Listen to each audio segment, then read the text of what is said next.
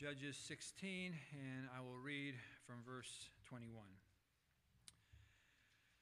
And Father, we do need your Spirit to give us life and light, and we ask now that you indeed would illuminate our hearts and our minds to understand the truths that you have laid out before us from your word.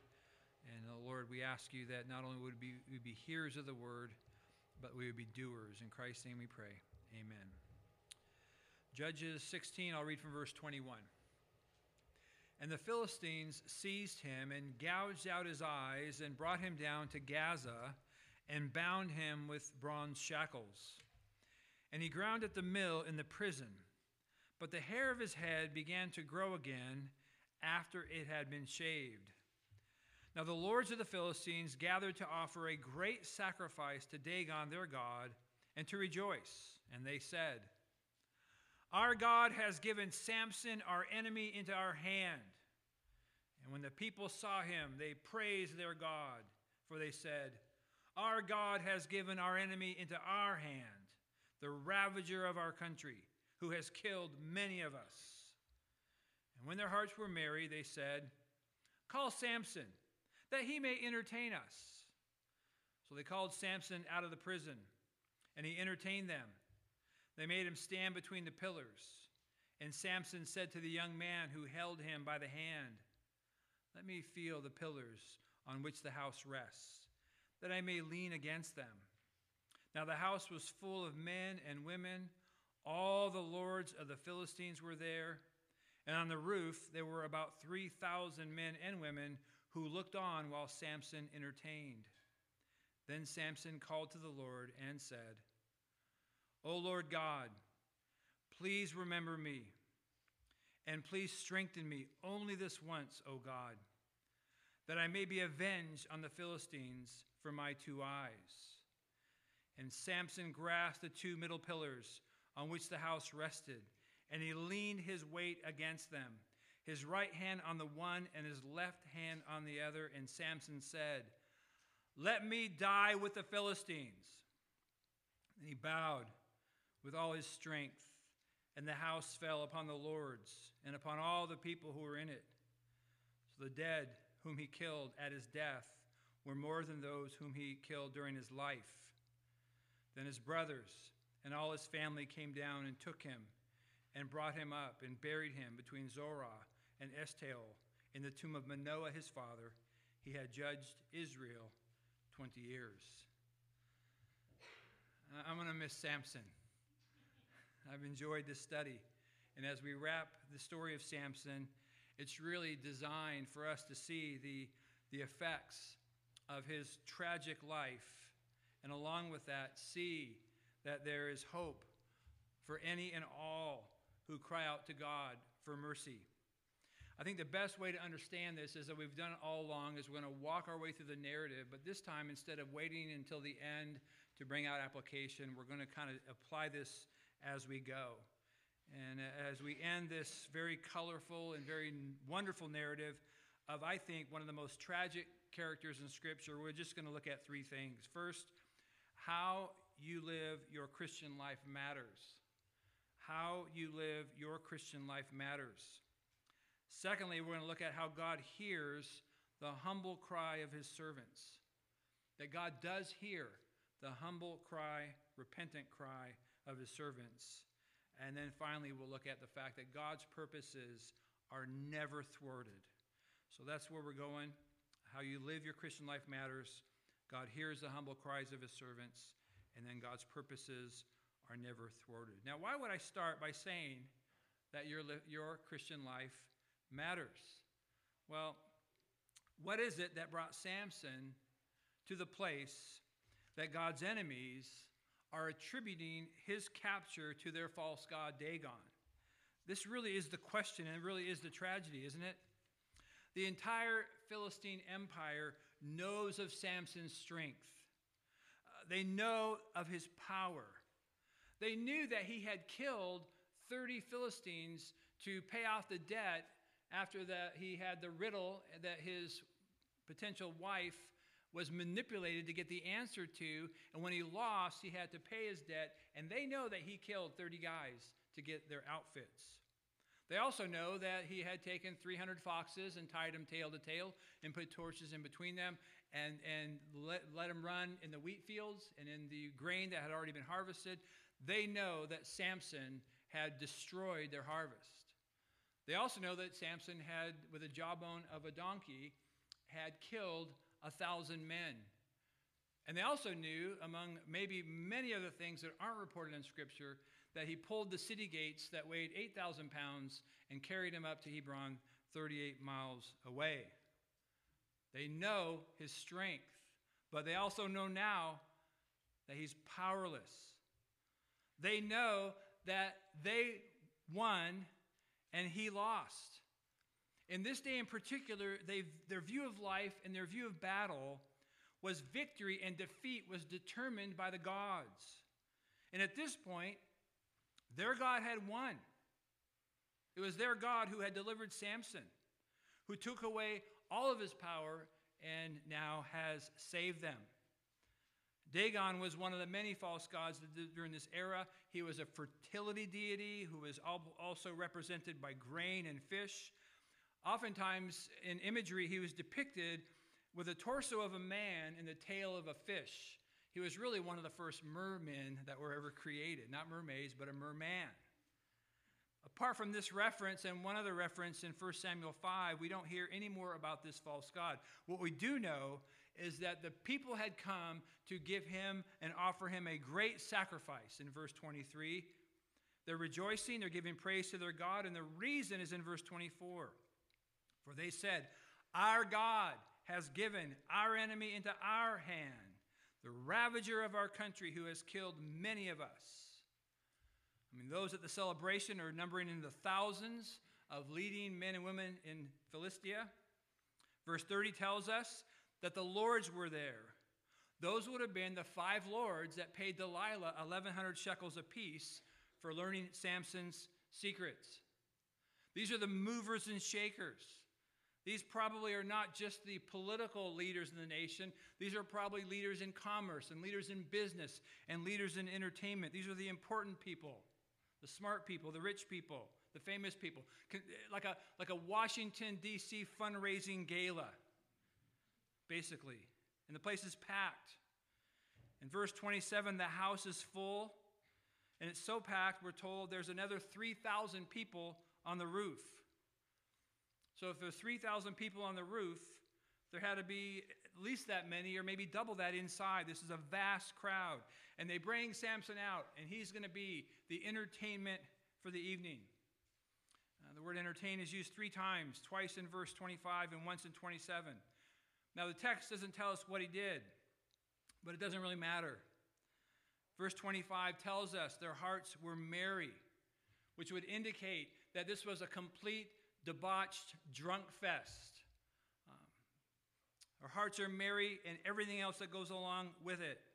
So picture a mob of drunken Philistines giving praise to their God for delivering Samson. And they're just howling. And they're just carrying on. And surely the main part of their entertainment was mocking and sneering at bald, blind, shackled, powerless Samson as they rejoiced in Dagon. Now, giving credit to Dagon actually is an affront to the Lord God of heaven. God and only God deserves praise. God and only God deserves glory. It should bother us when anyone puts false gods and idols above the maker of heaven and earth. Their praise of Dagon are blasphemous words because their God is not a god. He's a merman. He's a fish-looking deity that is as lifeless as a rock. That's as lifeless as a door. God and God alone gave Samson into the hands of the Philistines. And yet there they are having a great feast and a great time of jubilation. And they're praising a lifeless object, proclaiming that this lifeless object, Dagon, is greater than the Lord God of heaven, and giving glory to him because they believe now they've been protected and they've actually been delivered by their God. And what we need to see here is that it's Samson's sin and his rebellion and his rejection of God and refusal to live as a faithful believer that caused this. See, he was the cause of their blasphemy against God. Everything we do as believers has consequences. And how we live our lives in the community really matters. We shouldn't live in such a way that we allow the enemies of God to give praise to their false gods because of our sinful behavior. And this is really a truth taught not just in the Old Testament, but it's also taught in the New.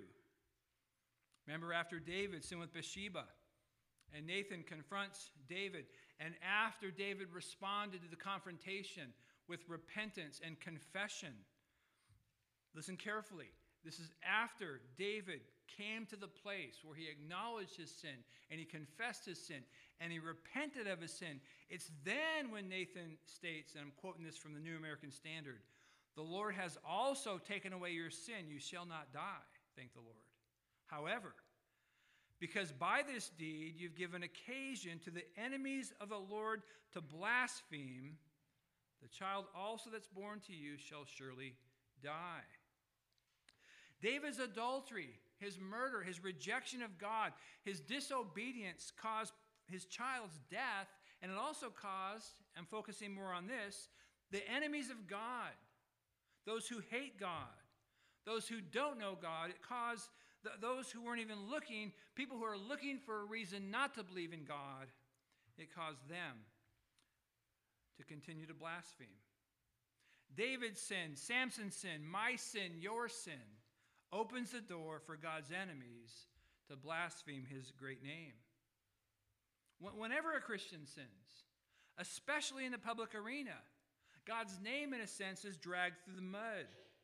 In fact, turn to Romans 2 for a minute. Romans 2 makes the exact same statement. As I said, Old Testament and New Testament. Romans chapter 2, Paul's making a case to the Jews. He's speaking to that they're just as sinful, just as depraved as Gentiles. That their religious heritage, their upbringing didn't make them right with God. And then he starts asking them some very direct questions about how their behavior contradicts their confession. Notice Romans chapter 2, verse 22. Paul writes, "You who say that one must not commit adultery, do you commit adultery? You who abhor idols, do you rob temples? You who boast in the law, dishonor God by breaking the law, for as it is written, the name of God is blasphemed among the Gentiles because of you." The word blaspheme is really interesting. It means to extinguish a fire. It means to cause a fervent activity to cease. It means to stop or quench. And what that means is that the way we live our lives can extinguish the proclamation of God's name. We as believers can and do hinder the gospel by how we live. We can also promote the gospel by how we live. Either way, every day you live your life, you're either promoting the gospel and pointing people to Christ, or you're living your life in such a way that the gospel is not being promoted and leading people away from Christ. How often have we seen public figures make such a bold stance on morality and purity, only to discover that they were doing the very same things they're standing against? Or men in the ministry getting all caught up in immorality or embezzlement or some other public sin. I mean, 1 Timothy 3 reminds us that church leaders are to be well thought of by outsiders, so they may not fall into disgrace, into a snare of the devil. And the disgrace that leaders fall into when they're not well thought of by those outside the church gives the outside world one more opportunity to speak against God. It's almost exactly ties into what our ladies are learning in James, in their study on James, that our faith should produce works. Our belief should produce practice. The works we do not save us, but if we're saved, we will produce good works. And when they're not there, when we proclaim to be followers of Christ, the unsaved people around us mock the God that we proclaim to follow. This is exactly what happened to Samson. Remember when he told Delilah, remember they were playing their flirty game? Samson, the Philistines are coming. We saw that last week. Look again at his statement when Samson finally told her his whole heart. Chapter 16, verse 17. Chapter 16, verse 17. He says, "A razor has never come upon my head, for I've been a Nazarite to God from my mother's womb. If my head is shaved, then my strength will leave me, and I shall become weak and be like any other man." He's not speaking in the past tense here. He didn't say, "I used to be a Nazarite."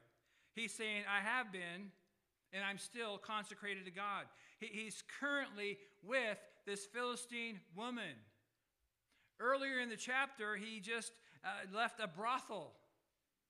He's not married to Delilah, and she's seducing him. In a sense, however, he's verbally identifying, verbally confessing, verbally professing his faith while living a life that contradicts everything about his confession. Of course the Philistines are mocking God. Of course the name of God is extinguished and put out and powerless among God's enemies. Because our behavior before the unsaved and before the church folks matters. I know of a young man years ago who became a believer out of a lifestyle of immorality and partying and so on, and when he was in high school. And the young man was a freshman in college, and he found himself, didn't find himself. You never find yourself. He put himself. You don't find yourself in bad places. You put yourself in bad places. He put himself in a place like Samson where he shouldn't have been. And one of his old friends was there and had a joint of marijuana, and he pulled it out, and this young man looked at him and said, "I shouldn't do that." And the guy looked at him and said, "Why?" "Well, about a year and a half ago, I committed my life to Jesus Christ." And the guy just mocked him. And then he said, "Light up a joint, and I'll tell you about it." Like Samson, claiming his vow, yet living contrary to it. Like David committing public sin, this opens the door for God's enemies to mock God, and it literally extinguishes the proclamation of the gospel. And quite honestly, since the average unsaved person, we all know, is not going to come to church anytime soon. The average unsaved person is not pursuing any of our really cool church websites. And since it's true that the only gospel they will ever see is how you live your life in front of them, then your behavior in private matters and your behavior in public matters more than you realize. Which should cause us to pause and ask the question, is our behavior Christian? What is your reputation like with those who don't know Christ? What kind of employee are you? What kind of neighbor are you? Do you have a clear conscience before God and man? What is your reputation at home? Behavior matters, and Samson's behavior opened the door for the Philistines to give glory to their false god, and in the process, God's name is maligned. But notice secondly, that God hears the humble cries of his broken servants. Now, this is the real climax of the entire story, and it's both a warning and it's a hope. The warning is, as I said last week, the warning is that Samson's life is recorded for the nation of Israel to see that there will come a day when God says, enough is enough. He's been patient and forbearing with Israel. In fact, if you go back to the very beginning of God's deliverance from Egypt, he had been patient with Israel long before the book of Judges. We heard of his patience when Craig read from Psalm 106. Let me go back to it. I thought the timing of that reading and where we are in Judges was absolutely perfect. Let's go back to Psalm 106 for a moment. And let me just look at a couple verses. Psalm 106. I'll start just in verse 7. Psalm 106, verse 7. 106:7, the psalmist writes, "Our fathers, when they were in Egypt, did not consider your wondrous works. They did not remember the abundance of your steadfast love, but rebelled by the sea at the Red Sea. Yet he saved them for his name's sake, that he might make known his mighty power. We are reading the exact same thing in Judges, aren't we? The people didn't remember God's deliverance from the crossing of the Jordan. They didn't remember the initial conquest of the land under Joshua. And like previous generations, they rebelled. But that big word is yet in verse 8. Yet.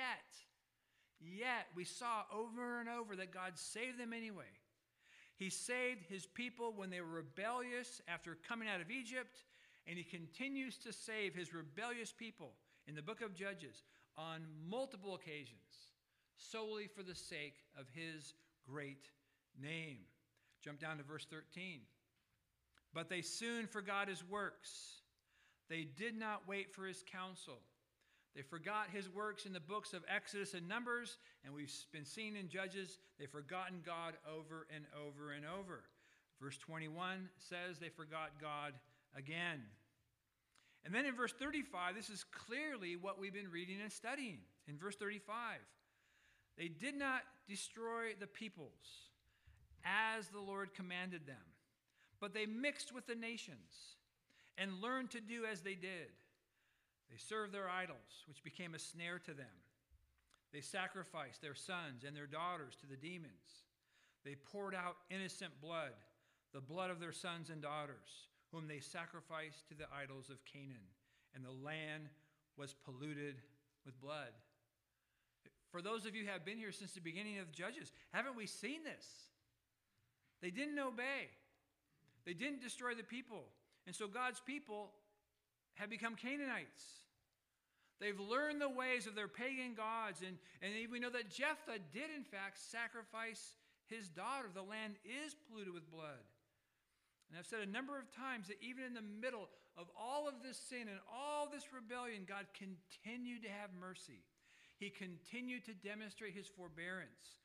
He continued to raise up judges and deliver his unrepentant people, even when they didn't even ask to be delivered.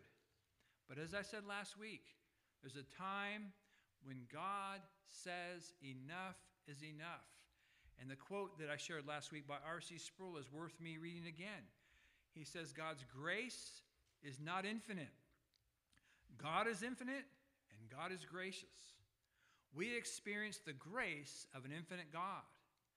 But grace is not infinite. God sets limits to his patience and forbearance. He warns us over and over again that someday the axe will fall and his judgment will be poured out. And verse 40 is where we see God's forbearance come to an end. In Psalm 106, then the anger of the Lord was kindled against his people, and he abhorred his heritage. He gave them into the hand of the nations, so that those who hated him ruled over them. Their enemies oppressed them, and they were brought into subjection under their power. This is the history of Israel. This is the big story of the nation in the book of Judges. And beloved, this is the life of Samson. He had no regard for his parents' instruction and his parents' warnings. He was drawn toward women outside of Israel and was continually immoral and impure. He violated his Nazirite vow on a number of occasions. And each of these, at any moment, God could have poured out his judgment upon him. Yet God was gracious. And he continued to allow Samson to lead the nation and keep his strength. And God delivered him. And Samson rarely acknowledged God. And when he did, he went right back to his former ways until God had had enough. God's anger is kindled against Samson, and he's been given over to the Philistines. And when Samson has all of his hair shaved off, after he tells Delilah about his Nazirite vow, chapter 16, verse 20, when he states this, after his hair is gone, I will go out as at other times and shake myself free. But he did not know that the Lord had left him. It's right here when it is over. In a very real sense, God is saying to Samson, you have mocked my name. You've rejected your calling. You've rebelled against my word for the final time. And when the nation of Israel hears the story read, and when you, as New Testament believers, hear the story read, it's designed for your ears to perk up and examine ourselves, all of us, and ask the question, are we presuming on God's kindness? Are we presuming on the grace of God? If you're living a life of unrepentant sin, and God has allowed you to continue on, and it seems like he's turned a blind eye, beware, because he hasn't, and he won't do it forever. Turn back to Romans 2 for a moment. Romans 2, this idea that God's forbearance or kindness has a limit, again, is not just an Old Testament truth. It's taught in the New as well. Paul writes in Romans 2, and I'll read from verse 4. He writes, or do you presume on the riches of his kindness and forbearance and patience, not knowing that God's kindness is meant to lead you to repentance?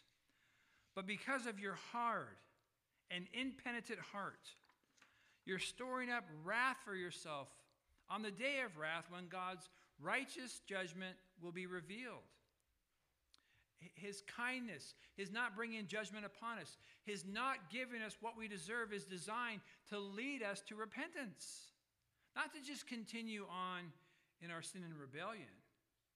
If we do continue to presume on his kindness, verse 5 tells us that we are storing up wrath for ourselves. Beloved, God sees our sin. And when he gives us the grace and holds back his judgment, and that doesn't cause us to repent and return to him, then we must be ready for his wrath. Now, quite honestly, this has been a lost concept in so many parts of American evangelicalism. There's a circulating idea among believing Christians that goes like this: I am forgiven, past, present, and future. So God looks at me through the righteousness of his Son. God has completely dealt with sin and exhausted all of his anger on the cross of Jesus. So because of Jesus, God will never be angry or never be disappointed with us ever again. God is never displeased with us. All of his displeasure was poured out on Jesus. Wrong answer. God is displeased with his children when they sin.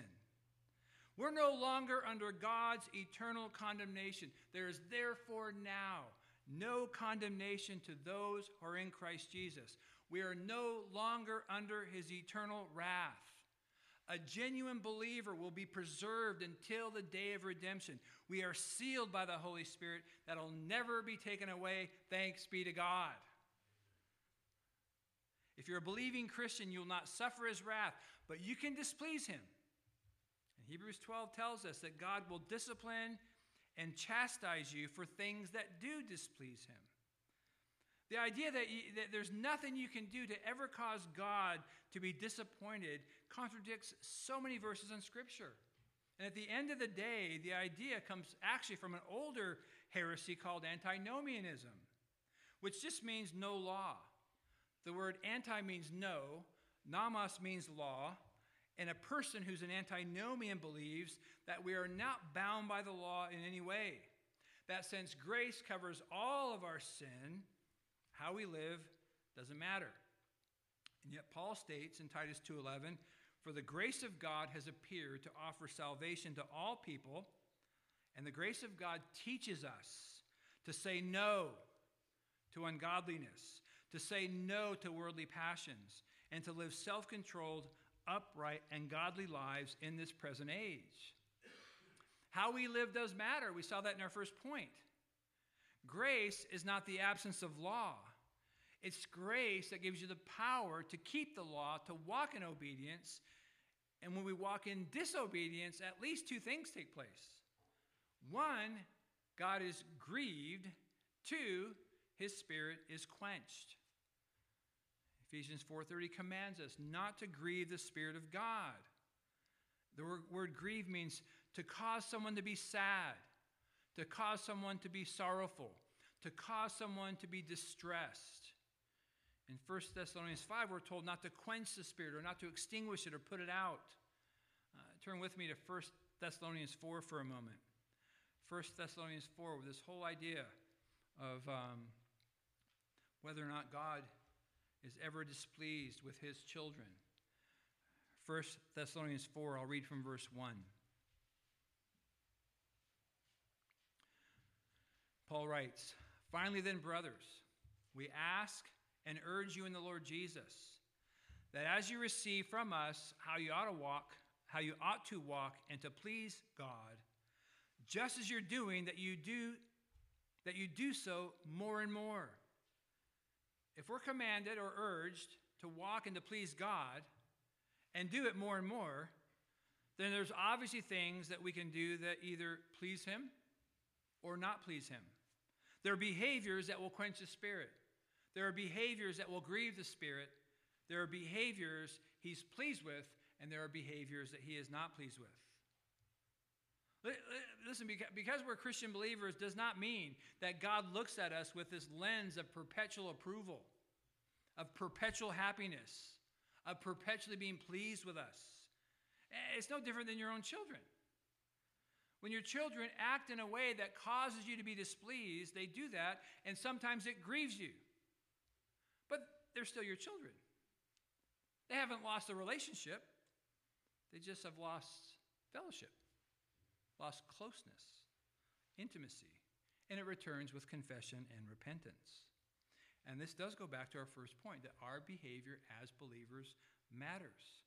The life of Samson is a warning that if you continue down the trajectory, God is saying, I will come against you. I will discipline you. I will chastise you. I will take you captive. I'll make your life miserable and difficult for the purpose of humbling you. So do not presume on God's kindness. Isn't this the story of the prodigal son in Luke 15? Was God pleased with his rebellion? Was he just happily looking at him through the lens of Jesus? What happened to the young man? God was not pleased. He was so not pleased that he sent a famine to the very land where the young man was. So there was no food, and he ends up longing to eat the food that the pigs were eating. So when we see Samson, bald and blind and shackled in verse 26, and he's so non-functional that he's led by the hand of a young man, when you see him in this condition, the warning to the nation, the warning to you and I, is if you continue in your rebellion, this is where you're headed. Now, of course, we've read the rest of the story. We know what happened because we know the rest of the Old Testament. We know that Israel was taken captive by Assyria in 721.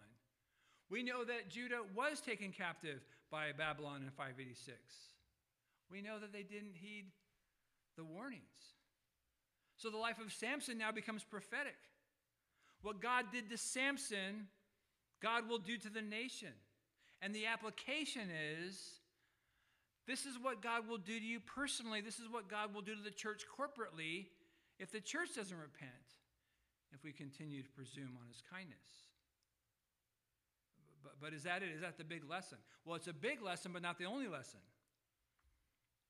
Though God's forbearance has its limit, and this is a warning, the second part of the point, thanks be to God, is that God still hears the humble cries of his repentant servants.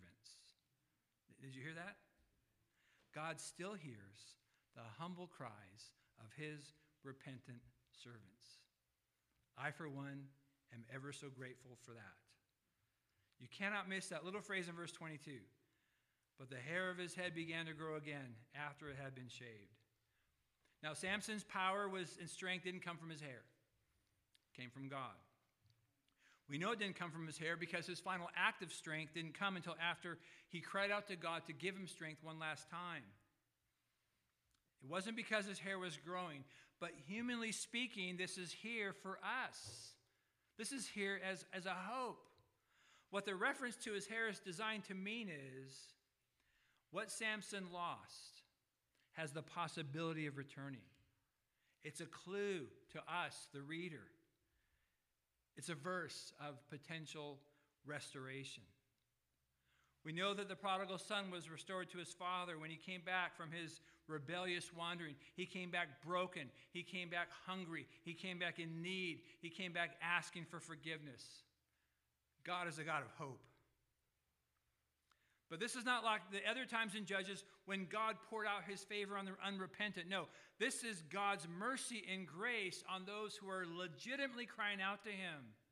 And it's designed for the nation to see in living color that since God heard Samson's cry for mercy, since God heard Samson's cry for help, since God heard Samson's cry for deliverance, he will hear you.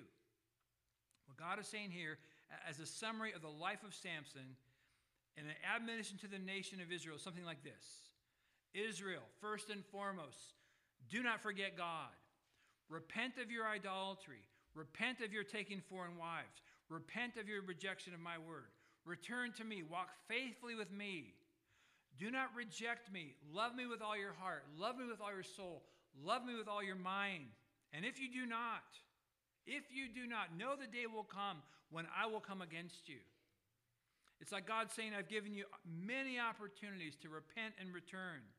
But the day will come when I'll shave your head and gouge out your eyes and lock you in prison. But, while you're in prison, balled and bound and shackled, when things are so miserable that you have no hope and no way to escape, I am still here. Call out to me.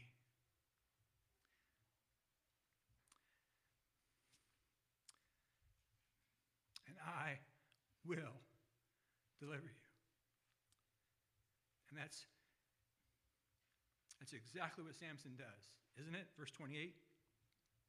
Then Samson called to the Lord and said, O Lord God, please remember me.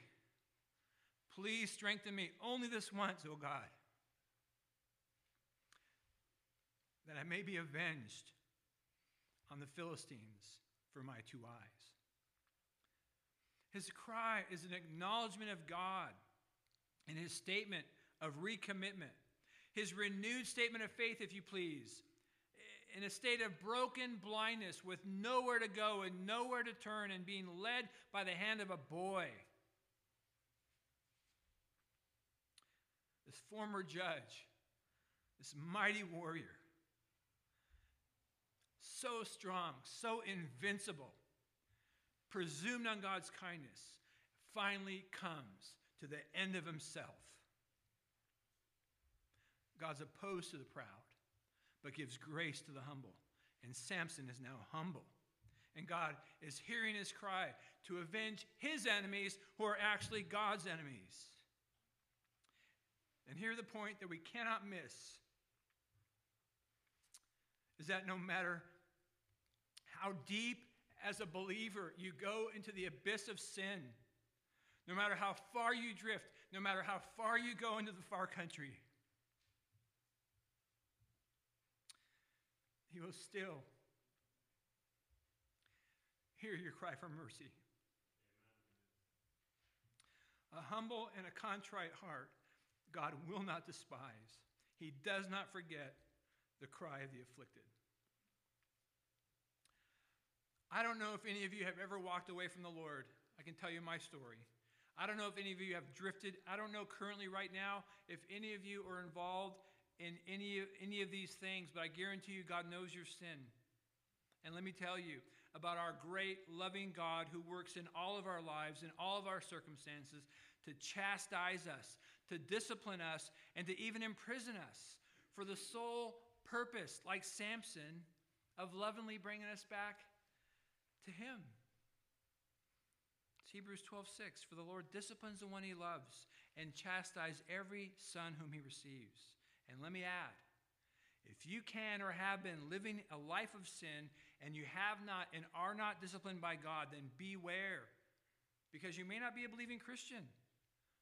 One of the surest affirmations of being a Christian is that God disciplines his sons, just like you discipline your own children. Hebrews tells us if you are without discipline, you may not be his child. So God bringing judgment upon Samson and later judgment upon the nations out of love. Samson was called by God while in his mother's womb. He's part of God's covenant family, and God does not have spoiled children.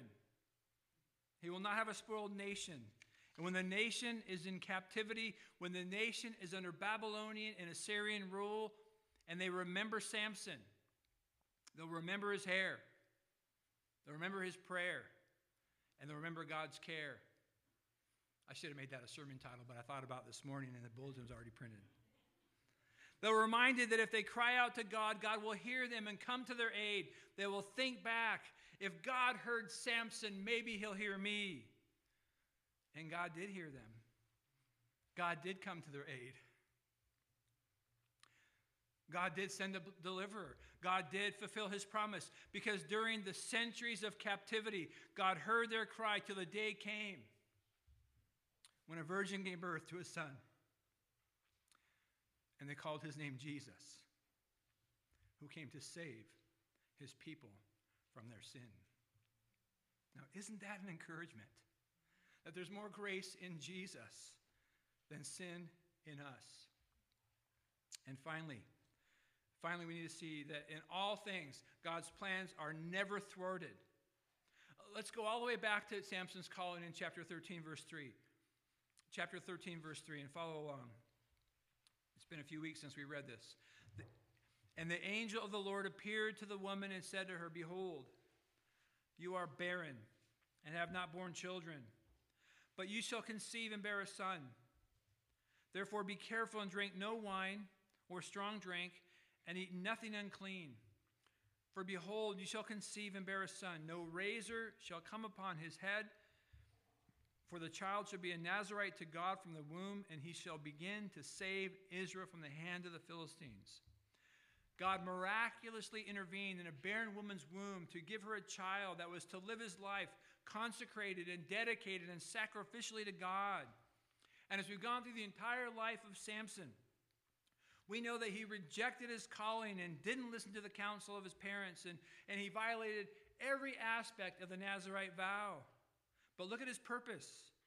Why did God give Manoah and his wife a son? What was Samson's purpose? The end of verse 5. He shall begin to save Israel from the hand of the Philistines. And what did Samson accomplish in his life? At the end of his life, what you could have put on his tombstone was, here lies Samson, the one who began to save Israel from the hand of the Philistines. Samson did exactly what God called him to do. You might look at me and say, really, Rick? Look at his life. It's a wreck. It's tragic. It's full of sin. He didn't follow God. He ended up bald and blind and in prison. This book isn't about Samson. It's about a holy God who is so powerful and so mighty and so infinite and so all-knowing and so sovereign that his purposes are never thwarted. As one commentator puts it, the working of God's providence, affirmed throughout Scripture, is seen in all its mystery because it is accomplished through the freely chosen actions of the human participants in the drama.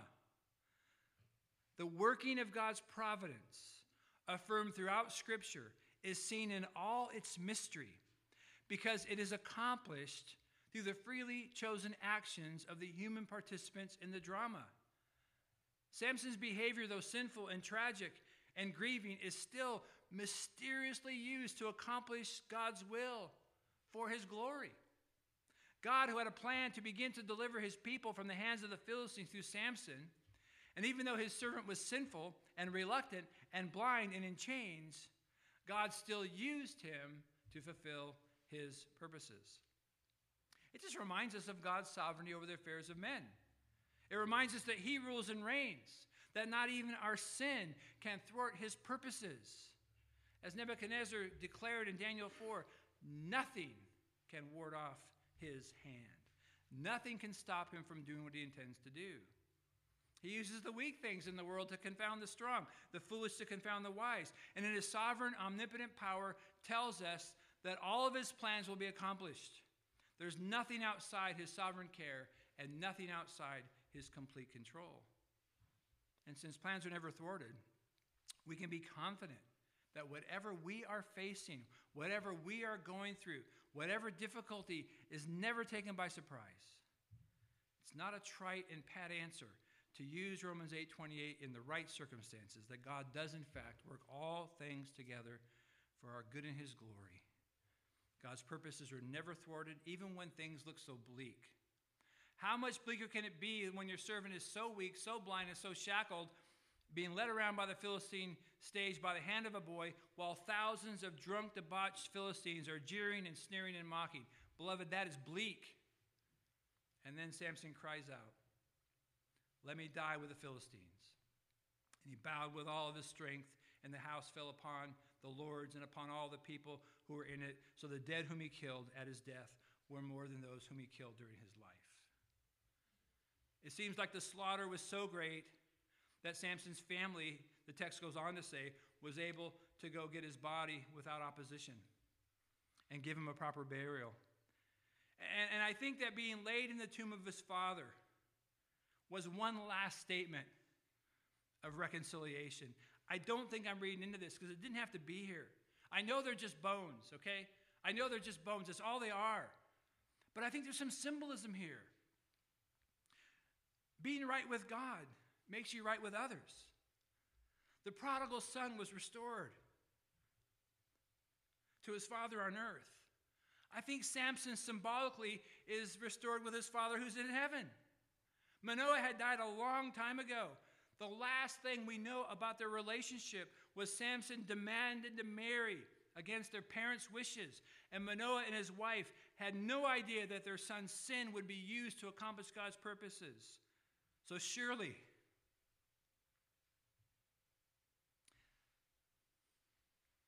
they went to their grave, shattered and confused, yet resting in God's sovereign hand. And I think this little statement here, that he's buried here, is just for us, because God is a restoring God. I think the tomb of his father symbolizes the statement about him in Hebrews 11, that he died a man of faith, buried in the tomb of his faithful mom and dad. What a God.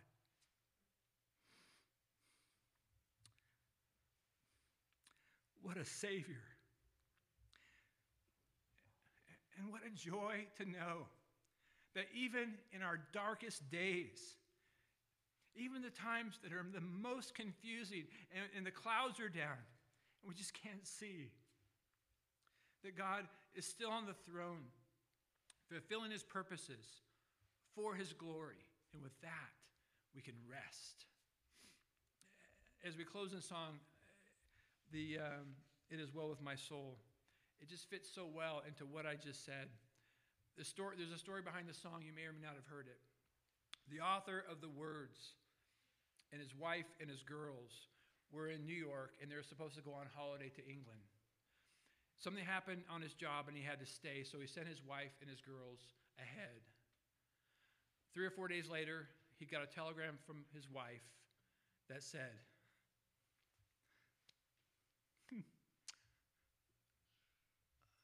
"All gone, I'm alone."